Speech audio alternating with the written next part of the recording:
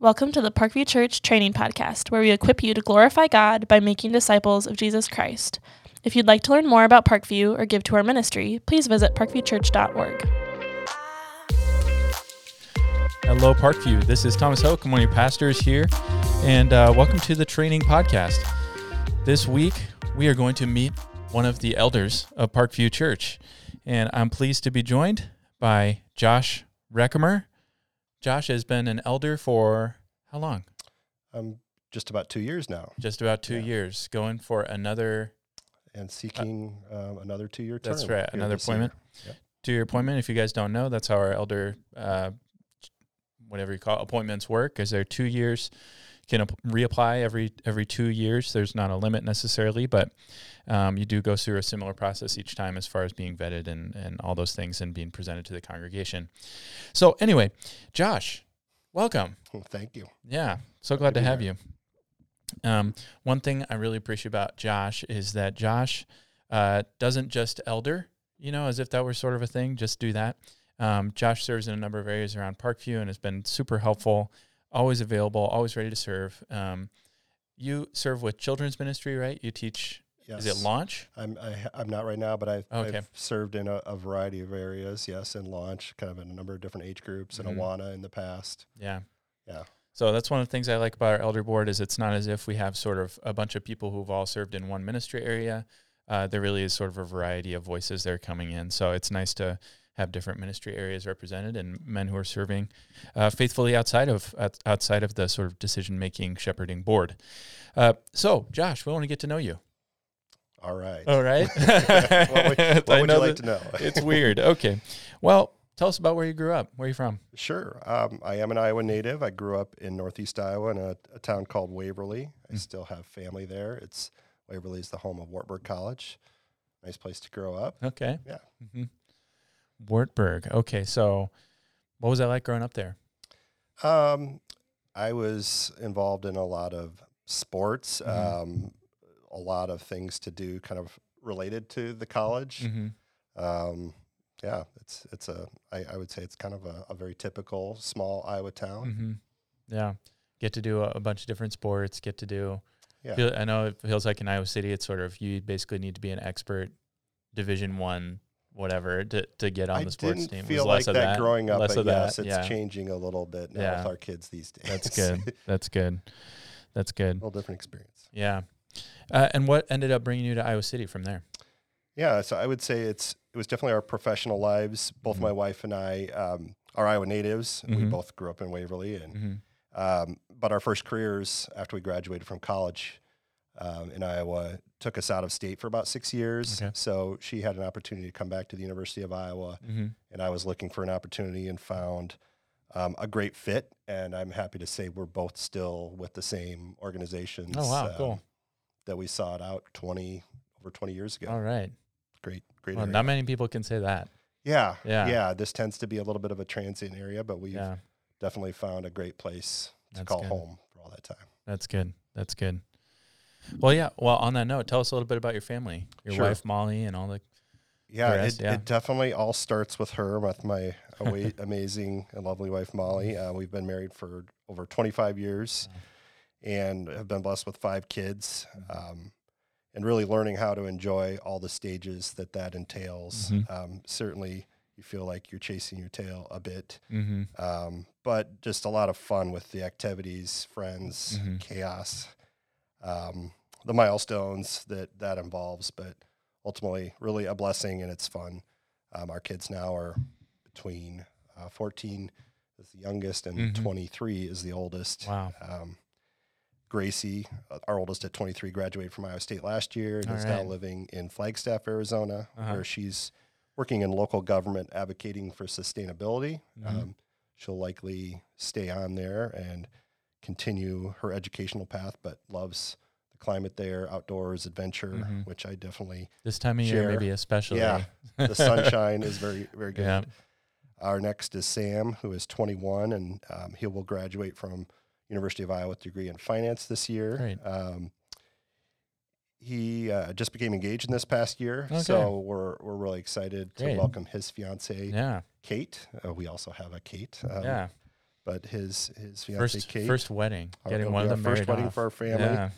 And we're kind of thinking we need to our large family should get a wedding venue for the things we might have ahead of us. But Yeah, I might save some money that way. but we're really excited Yeah. for Sam and for Kate and the path they're on, just how God's working in their lives. Our next is Hannah is 18, studying elementary education at Kirkwood. She'll likely transfer either to UNI or Iowa, but for now is there, is great with kids. She's always smiling. I think she'll be a great teacher, but she's also a beautiful singer and has some artistic talent. Yeah, so she's served Parkview up on stage, right? She has. Yeah.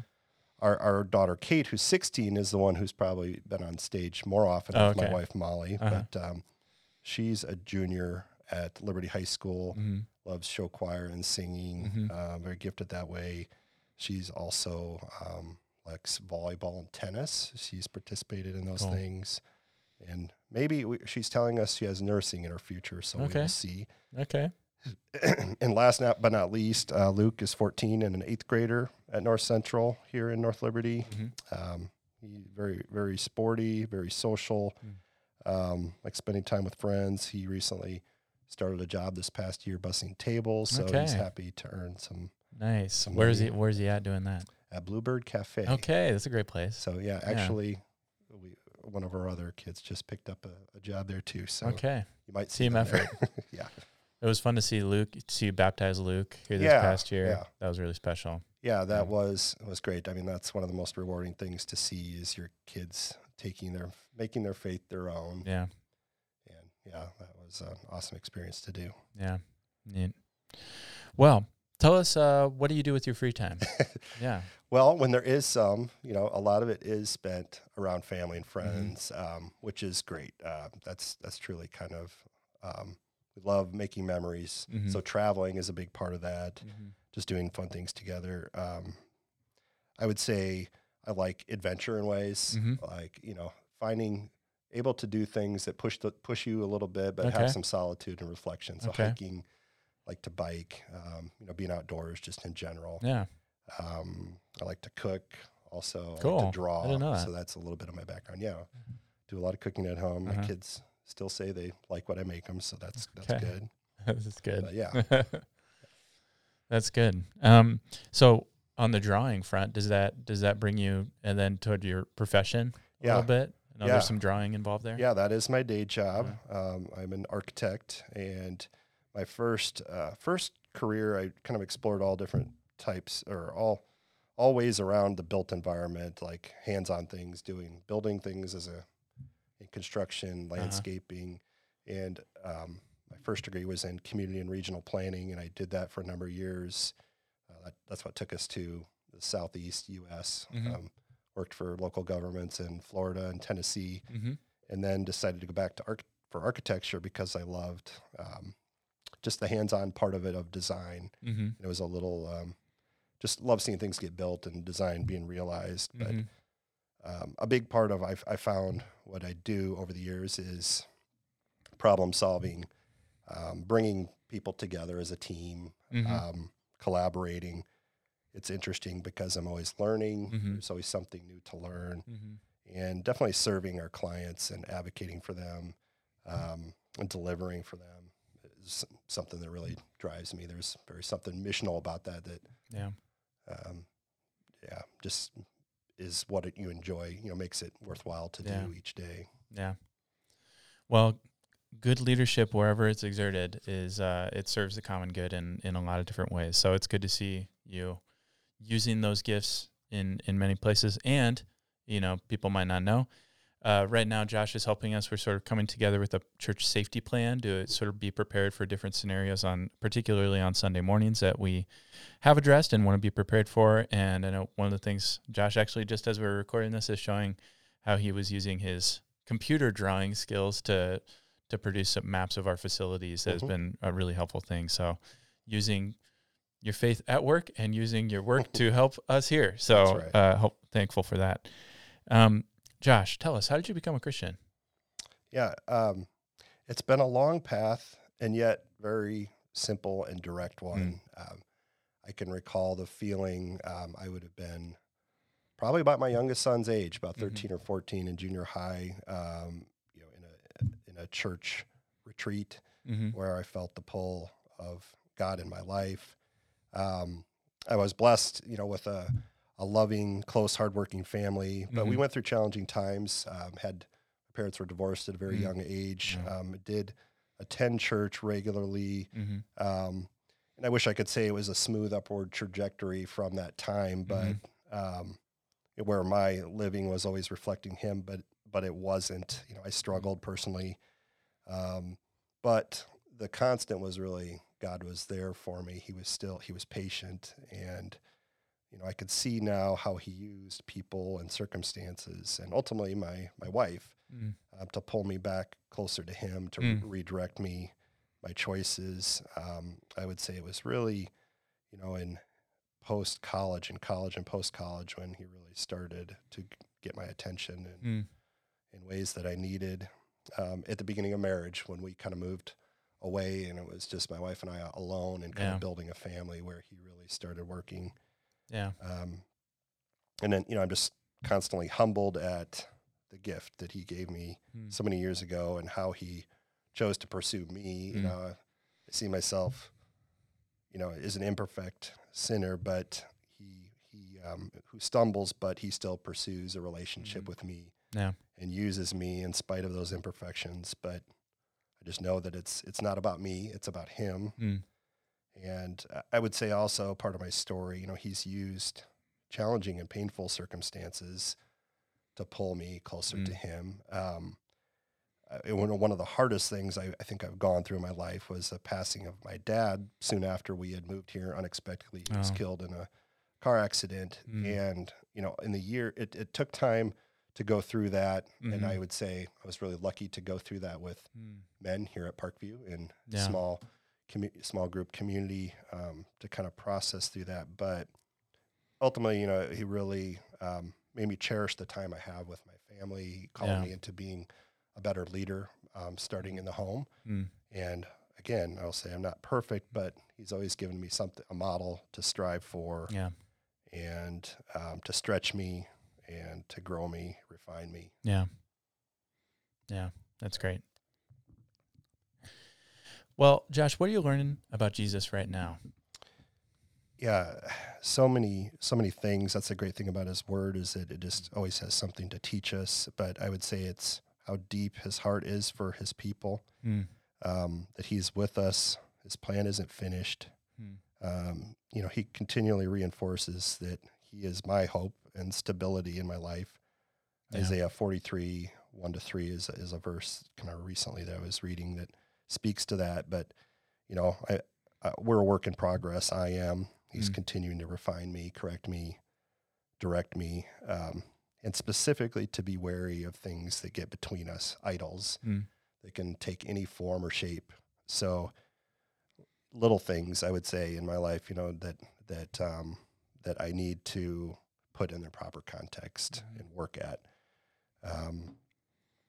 And I definitely want to be closer to him. So it's a daily process to remove those things, to be on the right path, and using good discipline and focus to do that. Wonderful. Now, tell me, I want to hear a little bit more about sort of your connections with Parkview. Sure. You went from Waverly then to, where was college, remind me? Iowa State. Iowa State, as an right? undergraduate, yep. And then from there, Florida. Yep. Florida and Tennessee. We ended up around the Nashville, Tennessee area. Okay, beautiful area. Yeah. Yeah. Great place. And then back to Iowa City from there. Okay. And did you get connected to Parkview right away? Was there sort of a searching time there? That's a great question. Again, like so many things in my life, I owe it to my wife who did the research. I'm pretty sure Parkview had a great website at that time. Oh, wow. Expanding on what the church was about. I recall that as we were looking, we found Parkview right away. We came here soon after moving to the area and have been here ever since. Yeah. Around what year would 2002. that have been? Okay. Yeah. Yeah, I remember it pretty well. Those were kind of early days of the internet. Yes, that's why I was kind of struggling to make sure. I'm pretty sure that our website was involved, but either way, there was some the message was getting out. That's cool. Yeah. Yeah, it's funny to think here we're doing podcasts and stuff now, and I'm kind of like, are we trying to do too much a little bit here? But as I look back, there's sort of a history of Parkview kind of trying to be on the leading edge of kind of things and connect with people in ways that are making sense. Never at that know time. how So, it might reach out to someone. Yeah, it's true. It's true. So, you got involved. Did you start doing kids ministry and stuff right away? Was that something that came later? I think the kids ministry came a little bit later, but I was in some early men's leadership and groups. And that's one thing I think I'm just so thankful to Parkview. And one of the reasons I wanted to become an elder was because of the investment I felt that the church and men and people have invested in me and in our family. You know, I'm thankful. I can look back and see how God has used good and faithful people around us in through this church, and just have so much gratitude for that. To teach and stretch and challenge, to do life alongside each other. So I hope to do that too. Awesome. Yeah. Are there any? I want to see if we can do some honor time here. Are there any names that sort of come to mind that are still around that you would say had a big influence on you? Yeah. I would say one of the first people we met, Steve Rechkemmer, in the new members class. Gary Pierce was a very influential person in talking me into one of those early groups. Those were some of the very, very early days, and certainly kind of all of the pastors and leaders that have been a part of Parkview in some way. So many great men and groups. So it's just been a continual process. Seeing people step up to lead. Yeah, that's cool. Well, what made you then want to go on to consider becoming an elder? Yeah, I think it was really just to serve. Our church has gone through some challenges in the past few years. And God is speaking to me that it was my turn to step up to do something about it, to be involved, and I felt I maybe brought a little different perspective, and was just I was firstly very humbled to be asked to do it. Felt it's a tremendous honor to be a part of the leadership, and something I take with great seriousness and care for the congregation that's under, that's affected by our group's leadership. Yeah. What's been most memorable, sort of most meaningful for you in your time being an elder? Are there any sort of memories that have stuck around and things that you've had? Yeah, I think the times we get to know each other better, praying alongside, kind of the intimate times, hearing challenges, and just seeing other men's heart for the Lord and to serve has been really amazing, and just the wisdom. I feel like, hoping I'm giving and serving as much as I can. It's so amazing to kind of what I feel like I've learned and taken away from that involvement. So I hope it's a two-way street. Yeah. Well, that's been, if there is a theme so far, this is the second one of these I recorded, but this and talking with other, elders, it may feel at times for people like, well, we're just in a room making decisions, almost, but when I talk with the men who are in that room and I ask what's great about being an elder, the consistent drumbeat is the people. Yes. We want to be with the people. We want to, they say that the shepherds should smell like the sheep. We want to be that. We want to, and that's really the highlight is, it's impossible to sort of, to be charged with making some of those choices that we have to make without being in people's lives and loving people and having them sense that from us. We really want to know our congregation well, serve our congregation well, be transparent about the things we're wrestling with, and make decisions well. A great deal of thought and time go into those decisions. But like you said, it ultimately is about the people, and knowing them well, kind of going through life's regular challenges, trying to provide biblical and godly wisdom along the way to guide. That's right. So what do you see at Parkview right now that's encouraging you? Well, again, it's the people, it's the Yeah. smiling faces, just people continuing to take steps forward in faith and growing with each other. Yeah. As a church, we're definitely God's hands and feet, and life isn't without challenges. It's bumpy, but we have a great group of people who care deeply, who are invested in God's word and desire to serve. So just the great heart of the people here. Yeah. Yeah. So as you've thought about kind of the season of life we're in, as a church, what's been a consistent, prayer that you find yourself kind of returning to, asking the Lord for right now? What do you sense that we need from the Lord right now? For continued unity, for ongoing healing, everyone is in a slightly different place, but just for community and ultimately reliance on God. Yeah. We need to be continually looking to Him, and I think as long as we do that, we will weather through the adversity we've been through. We'll come through in a better place. We know that being refined, going through those challenges can produce great things. Yeah. If we allow it to, and learn, we learn along the way. Yeah. Is there any passage from the Bible you would sort of use to exhort us during this time? I would just say, among a few other books I've got going right now, I've been reading Gentle and Lowly, which is a great book. I haven't gotten terribly far, but its focus is, really on the cover is Matthew 11:28 and 29, which says, "Come to me, all you who are weary and burdened, and I will give you rest. Take my yoke upon you and learn from me, for I am gentle and humble in heart, and you will find rest for your souls. For my yoke is easy and my burden is light." And one of the immediate takeaways that it reminds us is that He is accessible and approachable to us. He longs to come alongside of us, whatever situation we're in.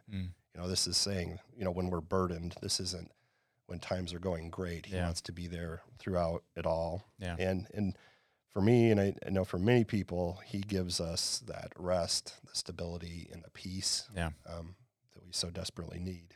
Yeah. Yeah, I know many people have expressed that to be a really helpful book. And actually it's funny that you mentioned it. This is an unplanned promotional moment.